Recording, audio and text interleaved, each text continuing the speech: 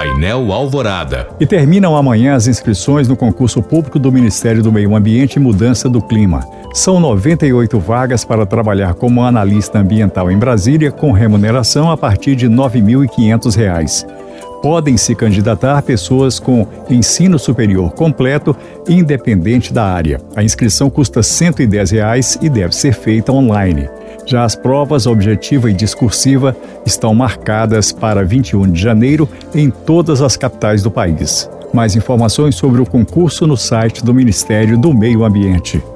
O Ministério da Fazenda reduziu de 3,2% para 3% a projeção de crescimento do Produto Interno Bruto neste ano. O boletim macrofiscal considera a revisão na expectativa de avanço econômico no terceiro trimestre, que passou 0,1% para 0%. O documento cita ainda as projeções menos otimistas para o setor de serviços no restante de 2023. Já a estimativa para a inflação medida pelo IPCA recuou de 4,85% para 4,66% neste ano.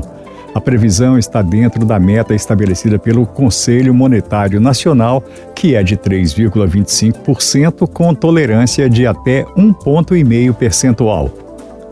O Festival Varilux de cinema francês fica em cartaz até amanhã em Belo Horizonte. O maior evento da sétima arte francesa fora do país vai exibir 9 filmes no Cine Arte Ponteio, no Centro Cultural Unimed BH Minas e no Cine Belas Artes. As sessões vão das 2 da tarde às 9h20 da noite. Destaque para o drama A Musa de Bonnard.